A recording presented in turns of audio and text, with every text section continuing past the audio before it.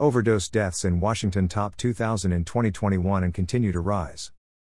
To help save lives, health officials urge people to carry naloxone and to know overdose signs. New data show that deaths from drug overdoses continue to increase for Washington residents. Provisional data as of April 4 showed drug-related overdose deaths surpassed 2,000 in 2021, a more than 66% increase compared to 2019. Overdose deaths are a public health emergency, and fentanyl is a major driver, said Tao Sheng Quan Get, MD, mile per hour, Chief Science Officer. What looks like a prescription oxycodone pill could be a counterfeit with more than enough fentanyl to kill.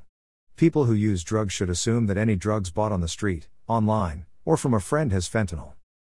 Overdose deaths are increasing across all groups, and more than half of these deaths are due to fentanyl.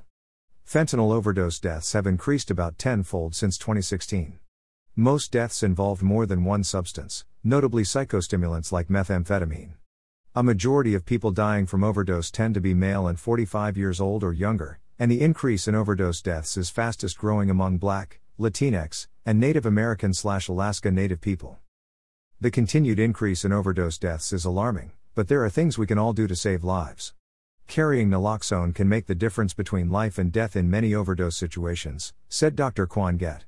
It can be effective for all opioids, including fentanyl, but in some cases may require more than one dose to reverse an overdose. People should consider carrying at least 2 doses of naloxone to help prevent deaths from opioid overdose. Naloxone is available at many community organizations and pharmacies in Washington. To access naloxone at a pharmacy, call ahead to make sure they have it in stock and show this standing order to the pharmacist, which is a prescription for everyone in the state to use. Use this link to find naloxone near you. More information on opioids and naloxone can be found here. DOE Opioid Overdose Prevention and Surveillance. How to find naloxone.